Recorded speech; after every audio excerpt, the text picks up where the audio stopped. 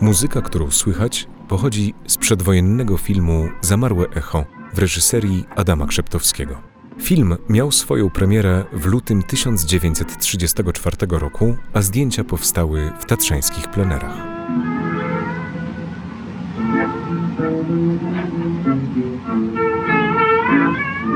Krytycy nie pozostawili na filmie suchej nitki, pisząc, że to dość mierny dramat miłosny o mętnej fabule. Chwalono natomiast zdjęcia i brawurowe sceny nad przepaścią. W filmie Zamarłe echo wystąpiła m.in. młoda debiutantka Dzina Oleńska oraz Zbigniew Staniewicz, przedwojenny amant, którego życie zakończyło się w dramatycznych okolicznościach 3 miesiące po premierze filmu.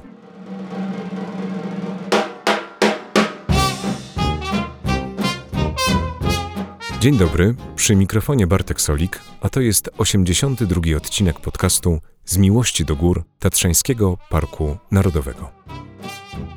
Zamarłe echo było drugim po Białym Śladzie pełnometrażowym filmem urodzonego w Zakopanem fotografa, reżysera i operatora Adama Krzeptowskiego. Jego wszystkie filmy poświęcone były jednemu tematowi – Tatrom. Zawierały ogromny walor autentyzmu. Kręcone były prawie w całości w tatrzańskich plenerach, a w realizacji uczestniczyło wielu ludzi związanych z Zakopanem i górami. Biały Ślad był międzynarodowym przebojem. Scenariusz napisał malarz, literat i taternik Rafał Malczewski. Jeszcze przed polską premierą film pokazywany był w 1932 roku na pierwszym międzynarodowym festiwalu filmowym w Wenecji, gdzie chwalono Krzeptowskiego za zdjęcia. Mimo tego Rafał Malczewski w Pępku świata, czyli zakopiańskich wspomnieniach, pisał z osobliwą autoironią, że Krzeptowski nakręcił nędzną ramotę, do której skrypt napisał skądinąd zdolny facet Rafał Malczewski.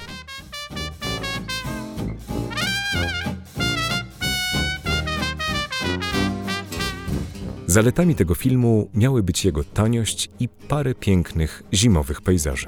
Wytrawny znawca filmu przedwojennego Stanisław Janicki, autor cyklicznego programu w Starym Kinie, powiedział o filmie Zamarłe echo, że w piękny, liryczny, dramatyczny, miejscami wstrząsający obraz Tatr Adam Krzeptowski wpisał banalną i mocno skondensowaną opowiastkę sensacyjno-melodramatyczną.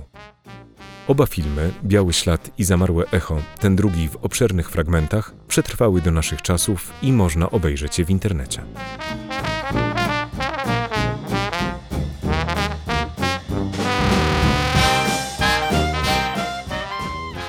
Do dzisiejszego odcinka zaprosiłem pisarza i dziennikarza Marka Tellera, autora książki Amanci II Rzeczpospolitej oraz wielu publikacji poświęconych przedwojennym artystom filmowym.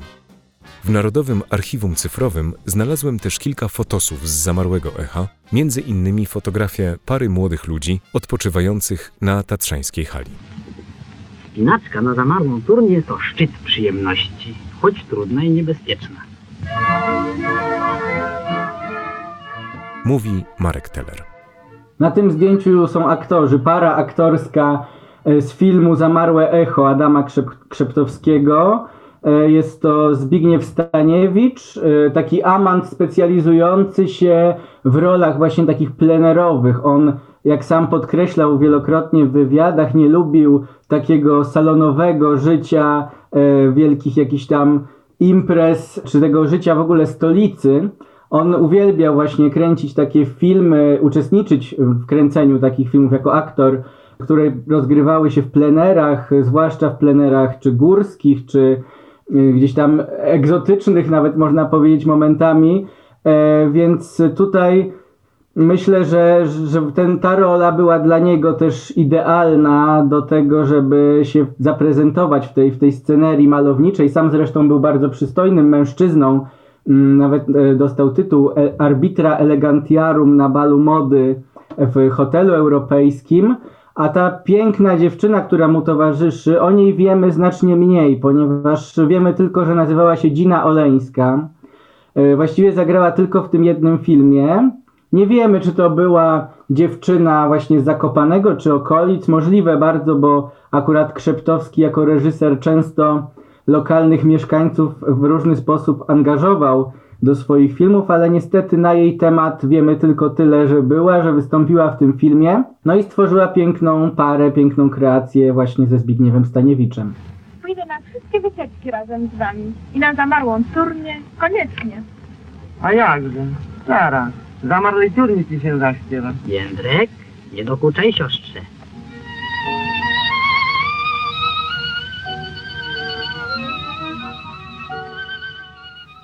Zamarłe Echo to był film, którego akcja rozgrywała się jak powiedziałem, w Tatrach. To była taka historia, tutaj nie wchodząc w jakieś przesadne szczegóły, bo zresztą nie o to jakby reżyserowi też chodziło. Właściwie ta historia była w pewnym sensie tłem do pokazania Tatr, ale generalnie jest to historia dramatyczna, historia miłosna, opowieść. Jak wiemy, w kinematografii bywało, zawsze ten melodramat i ten rys melodramatyczny też był obecny. Myślę, że najciekawsze właściwie i też o tym mówili recenzenci tego filmu, nie było to, co w tym filmie się działo fabularnie, bo ta fabuła była właściwie taka dosyć lekko zarysowana tylko, a tłem bardziej interesował się Krzeptowski i też to tło bardzo chciał pokazać, bo chciał pokazać piękno Tatr, piękno okolicy, zamarłej turni, stąd też nazwa Zamarłe Echo. Więc tutaj rzeczywiście też, co trzeba podkreślić, ten film oceniano bardzo negatywnie, ponieważ jakkolwiek doceniono te plenery, ale właśnie ta fabuła, w której łączono i elementy dramatu, romansu, uważali recenzenci, że troszkę przekombinowano fabularnie. Zatrzymajmy się tutaj na chwilę, bo mam przed sobą fragment recenzji Leona Bruna, redaktora tygodnika Kino, najpoczytniejszego czasopisma filmowego II Rzeczpospolitej. Zamarłe Echo, pisze Brun, mogło być świetnym reportażem tatrzańskim z bardzo prostą osnową. Dwoje młodych turystów, Staniewicz i Oleńska, podczas wspinania się na zamarłą turnię, zaskoczeni burzą, spędzają noc na skarpie ponad przepaścią. Nazajutrz ratuje ich pogotowie i sprowadza do schroniska, gdzie wre wesoła zabawa. Gdybyż na tem poprzestano. Ale nie. Ktoś wypocił scenariusz wzorowany na romansidłach prasy brukowej. Sensu tam niewiele, ale za to dużo zbrodni. Gwałt, usiłowanie zabójstwa, 2 trupy. Zbigniew Staniewicz też po tej negatywnej recenzji i też po innym filmie Hanka, w którym zagrał i który nazywano podfilmem, on właściwie się załamał. Ale generalnie jeśli chodzi o samego Krzeptowskiego, no to trzeba podkreślić, że on nie był reżyserem takim sensu stricto wychowanym na reżysera u kogoś. On się też nie szkolił u nikogo w zakresie reżyserii specjalnie, bo on był właściwie z zawodu zamiłowania fotografem i od fotografii zaczynał i właściwie ta jego praca reżyserska to była próba przeniesienia na ekran tych jego zamiłowań takich właśnie plastyczno-fotograficznych dotyczących właśnie tego górskiego krajobrazu. Rafał Malczewski pisał o nim ambitny amator. Tak, ambitny amator i faktycznie tak można powiedzieć, bo my mówimy o Zamarłym Echu, ale to nie był jego pierwszy film, bo właściwie pierwszym filmem był Biały Ślad i myślę, że od niego też warto zacząć opowieść o Krzeptowskim, ponieważ Krzeptowski, tak jak wspomniałem, był fotografem, potem zajął się tworzeniem filmów dokumentalnych, między innymi takiego filmu dokumentalnego z Tatr, potem też filmu Zima w Zakopanem, więc to były takie filmy dokumentujące, pokazujące właściwie tylko ten krajobraz, plener, bez udziału, a przynajmniej znikłym albo nie za dużym udziałem ludzi, a bardziej właśnie z naciskiem na pokazanie tego piękna górskiego krajobrazu. A ambitny amator dlatego, że Biały Ślad był właściwie pierwszym filmem górskim polskim. Tu była z kolei historia tego filmu taka, że on kocha ją, ona jego nie, no taka też historia miłosna, ale właściwie stanowiąca jedynie tło do tego górskiego krajobrazu, że właściwie to, co można powiedzieć o Krzeptowskim, to jest też taka kwestia, że on nie przywiązywał dużej wagi do scenariusza i samo to, że Rafał Malczewski, który był scenarzystą tego filmu, on właściwie był debiutantem, on się nie zajmował nigdy tworzeniem scenariuszy, on był też malarzem jak jego ojciec, bo to trzeba podkreślić, ojciec Jacek Malczewski, więc te filmy były robione po amatorsku, ale miały duży potencjał, zwłaszcza jeśli chodzi o tę przestrzeń prezentowaną, bo on był pokazywany, warto wspomnieć, na festiwalu w Wenecji, pierwszym festiwalu filmowym w Wenecji. Dostał tam zresztą wyróżnienie za najlepsze zdjęcia. To było głównym celem Krzeptowskiego. On był właśnie takim fotografem i przez obraz bardzo rozumiał film. On nie zatrudniał za bardzo gwiazd. W jego filmach nie grały praktycznie wielkie gwiazdy, tak jak wspomniałem, Dzina Oleńska w Zamarłym echu. Warto wspomnieć, że z kolei w Białym Śladzie wystąpili narciarze, autentyczni sportowcy narciarze, między innymi Andrzej Krzeptowski, czyli brat Adama. Wystąpił w tym filmie też Stanisław Marusarz i też rolę kobiecą z kolei grała Janina Fischerówna, też znana właśnie jako narciarka, sportsmenka właściwie. To było też dużym takim, można powiedzieć, z jednej strony walorem, bo pokazywano prawdziwych mieszkańców gór, z drugiej słabością Krzeptowskiego, bo nie byli to aktorzy zawodowni, że on chciał pokazać tę, jakby to powiedzieć, substancję ludzką Tatr, a nie przywozić tam aktorów, żeby grali, żeby udawali. Więc bardzo też, kiedy to Zamarłe echo się pojawiło i pojawiły się negatywne recenzje Zamarłego echa, też dużo ludzi mówiło, że jak można było po Białym Śladzie zrealizować taki kiepski film i nie mogli jakoś przeboleć Krzeptowskiemu, że on tego poziomu nie utrzymał, że on jednak też takim paradoksem właściwie to jest, no bo miał już aktorów, bo jednak Zbigniew Staniewicz czy Maria Balcerkiewiczówna, która też tam grała, to byli aktorzy. W przypadku Balcerkiewiczówny nawet z dosyć długim doświadczeniem, a jednak nie udało mu się tych aktorów odpowiednio wykorzystać. Też możliwe, że nie umiał z nimi współpracować. Dlatego jemu w recenzjach wypominano, że właśnie tutaj z jednej strony był ten Biały Ślad pokazywany na festiwalach, sprzedany za granicę, a z drugiej drugi film, który zdawałoby się powinien być lepszy, bo podparty już doświadczeniem poprzedniego, okazał się niestety, no można powiedzieć, porażką, choć jednocześnie nawet przy tym filmie podkreślano, że właśnie ratuje go piękno Tatr, ale niestety porażką był scenariusz. Jasiu, Jasiu. Odejdź! Odejdź! Jezu, Jezu.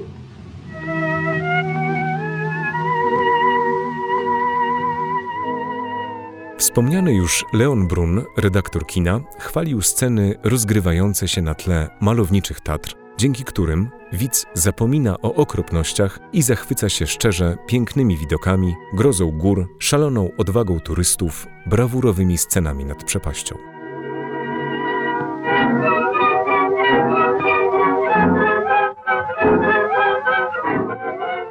W ówczesnej prasie zachowało się sporo wywiadów z aktorami filmów Adama Krzeptowskiego. W rozmowach wspominali często trudy pracy na planie. Oni podkreślali, że właśnie praca w tym tatrzańskim plenerze była wymagająca, bo też było zimno, trzeba było długo pracować.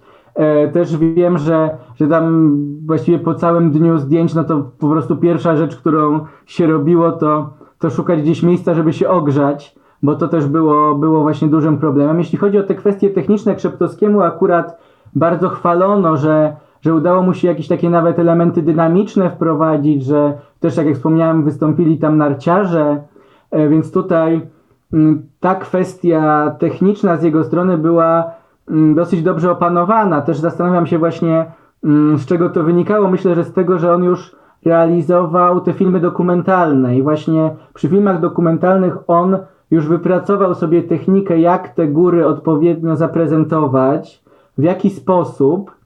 I to wpłynęło na to, że że jednak przy tych swoich filmach wybrnął z klasą elegancką, można powiedzieć, jeśli chodzi właśnie o te kwestie techniczne. Z tego co pamiętam, chyba Zamarłe echo narzekano, że było dość kiepsko udźwiękowione, że kiedy była też projekcja tego filmu, no to ten dźwięk gdzieś tam się rozlatywał, że tak powiem.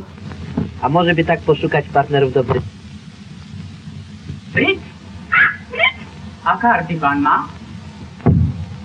Karty? Zawsze.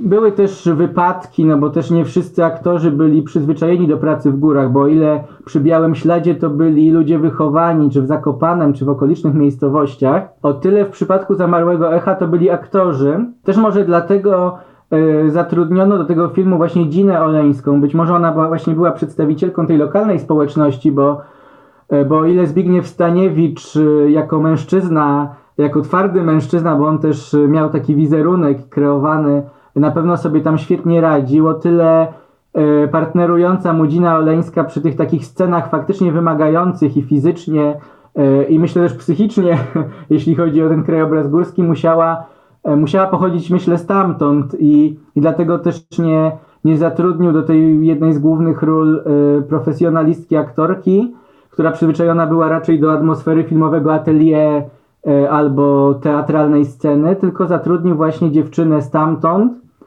tak sądzę przynajmniej, która jednak znała teren, umiała się tam odnaleźć. No i akurat jeśli chodzi o tę parę Staniewicza i Oleńską, no to mówiono, że faktycznie między nimi ładnie to wszystko zagrało, że była jakaś tam nawet chemia, można powiedzieć, dzisiaj byśmy takimi słowami powiedzieli. Ale były też wypadki, nawet były doniesienia, że tam któraś z pań się wywróciła, że prawie by spadła.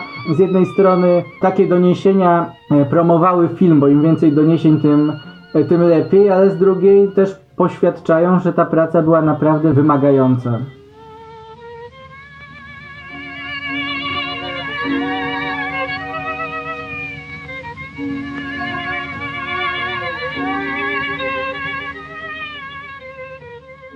Polska kinematografia od początku potrzebowała przystojnych mężczyzn i pięknych kobiet, którzy przyciągaliby do kin coraz liczniejsze grono odbiorców, pisze Marek Teller we wstępie do swojej książki Amanci II Rzeczpospolitej. Pierwsi amanci filmowi pojawili się na ekranach już w ostatnich latach zaborów. Dopiero jednak w czasach dwudziestolecia międzywojennego świat filmu wypełnił się atrakcyjnymi mężczyznami przyciągającymi kobiece spojrzenia. Kim byli amanci? To byli tacy mężczyźni, do których wzdychały tak zwane pensjonarki. No, przede wszystkim to byli aktorzy filmowi, ale właśnie bardzo ważną rolę miało w ich karierach kreowanie wizerunku, bo ten amant musiał być oczywiście elegancki, musiał bywać na salonach, pokazywać się, też mieć takie podejście do wielbicielek. Nie mógł nie lubić ludzi na pewno, bo te wielbicielki faktycznie zasypywały tychże amantów listami, wiadomościami, zakładały też fankluby w szkołach, wymieniały się fotosami. No i ci amanci, wśród nich takie gwiazdy jak Aleksander Żabczyński, jak mniej znany dzisiaj, a wtedy, zwłaszcza w czasach kina niemego, bardzo znany Jerzy Mar, Witold Zacharewicz, Zbigniew Rakowiecki. To byli ludzie, którzy naprawdę oczarowywali wówczas. Kobiety miały przyspieszone bicie serca na ich widok, czekały na kolejne filmy z ich udziałem. Żabczyński chociażby dostawał po prostu wymalowane na ścianach wyznania miłosne i jego żona też miała problem, jak sobie poradzić, mając męża rozchwytywanego na każdym kroku. Los amanta, no to można powiedzieć, że był właśnie niełatwy.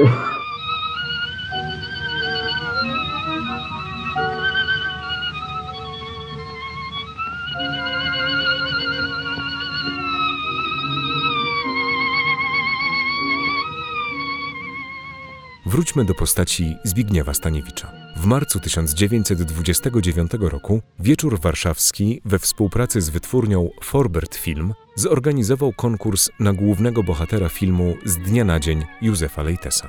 Do konkursu zgłosiło się ponad 500 mężczyzn z całej Polski. Staniewicz zdecydował się wziąć w nim udział z nadzieją, że kariera filmowa poprawi jego sytuację finansową. Dzięki znakomitym warunkom fizycznym udało mu się trafić do finałowej 8. Na łamach Wieczora Warszawskiego pisano, że Staniewicz chwyta za serce słowiańską, szlachetną urodą. Zbigniew Staniewicz urodził się w Sankt Petersburgu, ale po odzyskaniu przez Polskę niepodległości z rodziną zamieszkał w Warszawie. Z Warszawą był związany też artystycznie. On potem zaczął grywać, tak jak wspomniałem, amantów w filmach plenerowych przede wszystkim, bo chociażby w filmie Dzikie Pola, w filmie Ostatnia Eskapada, w takich filmach, które były kręcone w takich krajobrazach czy leśnych, czy stepowych, tak, wśród stepów i pól. Co ciekawe, w wywiadach prasowych mówił, że najchętniej zamieszkałby w Brazylii i został kwakrem. Staniewicz planował wyjazd do brazylijskiej Kurytyby. Wspominał o tym często w wywiadach prasowych. W kwietniu 1933 roku mówił na łamach tygodnika Kino, że na wiosnę wybiera się do Ameryki Południowej, planuje kupić w lesie parcelę i będzie karczował puszczę. Będę żyć sam i tak, jak mi się będzie podobało, mówił Staniewicz. Nie wierzę, by ta moja kariera stała się karierą. Zbyt wiele przeszedłem w życiu, zbyt wiele przecierpiałem, by chcieć się jeszcze łudzić. Wolę pojechać tam i żyć właśnie tak, jak marzę. Zapomnieć o Europie, żyć blisko natury w sposób prosty i piękny. Wszystko, co robię teraz, to tylko po to, by być bliżej celu. Marek Teller sądzi, że Staniewicz traktował aktorstwo jedynie jako przygodę, umożliwiającą mu zarobienie pieniędzy na upragniony wyjazd do Ameryki Południowej. W pewnym momencie w jego życiu pojawiła się kobieta, zresztą druga kobieta, bo był wcześniej żonaty, ale małżeństwo się nie udało, ale jeśli chodzi o aktorki, to kobieta, bo jego partnerką została Jaga Boryta, aktorka. Planowali ślub, wydawało się, że jest szczęśliwym, spełnionym człowiekiem, gdy nagle przyszła wiadomość na łamach prasy najpierw o jego postrzeleniu, a tydzień później o śmierci. W maju 1934 roku, czyli tak jak wspomniałem, bodajże 3 czy 4 miesiące po premierze Zamarłego Echa. No i tutaj jedni mówią, że to było artystyczne niespełnienie. Na pewno tak, ale inne też źródła mówią, że chorował na gruźlicę i właściwie to było takim ostatecznym krokiem, że stwierdził, że jeśli ma chorować przez resztę życia, był bardzo aktywny, on też w ogóle nie pił alkoholu, nie palił papierosów, co było wówczas wyjątkiem, to woli odebrać sobie życie, niż mieć to życie naznaczone cierpieniem, naznaczone powolnym, dramatycznym odchodzeniem, więc tutaj taka też wersja wydarzeń na temat jego śmierci krąży. Miał 28 lat, pochowany jest na cmentarzu Brudnowskim, ten grób był dosyć zaniedbany. Ja dopiero trochę odgrzebując postać Zbigniewa Staniewicza też się tym grobem zainteresowałem.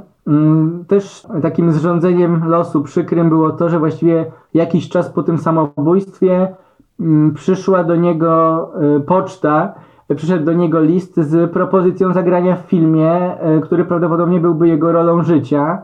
No a niestety Zbigniew Staniewicz tej chwili nie doczekał. To był film Edwarda Puchalskiego, Przeor Kordecki, obrońca Częstochowy, który był ważny dla Polaków z perspektywy takiej patriotycznej, uczuciowej. No i ten film pojawił się faktycznie w kinach w grudniu 1934 roku, no ale Zbigniew Staniewicz nie zdążył w nim zagrać. Zresztą jeden film z jego udziałem też dopiero po jego śmierci miał premierę, film Hanka, ostatni film, którym wystąpił. I ten film to w ogóle został zmiażdżony przez krytykę, nazywano go, tak jak chyba już wspomniałem, podfilmem. Bardzo negatywne recenzje, on się nie zachował do dnia dzisiejszego, więc dzisiaj nie będziemy w stanie jakby już dowiedzieć się, jak bardzo zły ten film był. W tym filmie Hanka zresztą partnerowała mu Inna Benita, aktorka bardzo znana, zresztą bohaterka mojej książki Zagadka Inny Benity.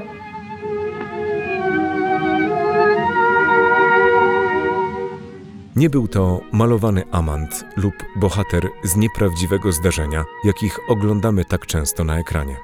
Pisano o Zbigniewie Staniewiczu. Nazywano go często pięknym samotnikiem i polskim Garym Cooperem. Tak, tutaj właśnie też warto wspomnieć, że ci amanci, jak się patrzy na te zdjęcia, oni wtedy byli jakimiś symbolami piękna, przystojności, elegancji, ale dzisiaj uroda niektórych się nie broni, a akurat zdjęcia Staniewicza wiem, że do dzisiaj wzbudzają podziw, zachwyt. Ludzie nawet komentują, że to bardzo taki współczesny typ urody.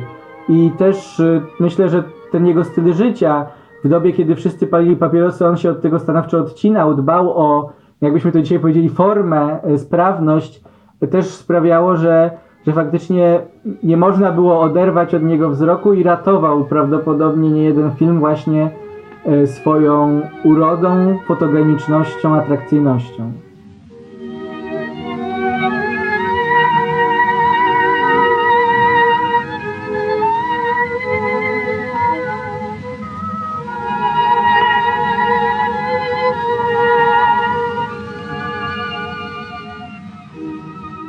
O przedwojennych filmach Adama Krzeptowskiego opowiadał Marek Teller, dziennikarz i autor książki Amanci II Rzeczpospolitej, w której przedstawia sylwetki 12 aktorów, w tym Zbigniewa Staniewicza. Aktor zmarł tragicznie 3 miesiące po premierze filmu Zamarłe echo. Okoliczności jego śmierci do dziś budzą kontrowersję. 6 maja 1934 roku ranny Staniewicz trafił do szpitala Dzieciątka Jezus w Warszawie, gdzie lekarze stwierdzili ranę postrzałową piersi od kuli rewolwerowej, która przeszła na wylot, przebijając lewe płuco.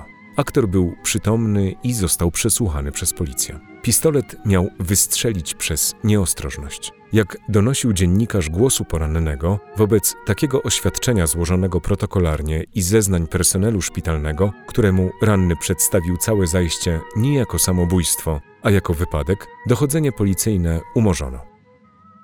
Mimo początkowej poprawy zdrowia, Staniewicz zmarł 14 maja 1934 roku na zapalenie płuc. Miał 28 lat. Jego pogrzeb odbył się 4 dni później na cmentarzu Brudnowskim w Warszawie. Oprócz rodziny i przedstawicieli środowiska artystycznego za trumną szły tłumy wielbicieli, przede wszystkim zaś mnóstwo młodych dziewcząt pragnących pożegnać swojego idola.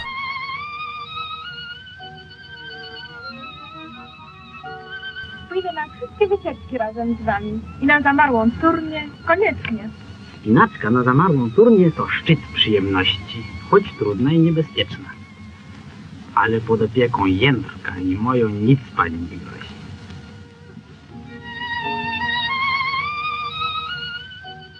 W dzisiejszym odcinku to wszystko. Jak zawsze chętnie czekam na Państwa uwagi i komentarze. Można pisać do mnie na adres barteksolik@gmail.com lub kontaktować się przez Instagram. Podcastu Z miłości do gór Tatrzańskiego Parku Narodowego słuchać można w serwisach Podbean, iTunes, Spotify, Google Podcasts oraz w Audiotece. Zachęcam gorąco do wystawienia oceny naszej audycji. Do usłyszenia niebawem, mówił Bartek Solik.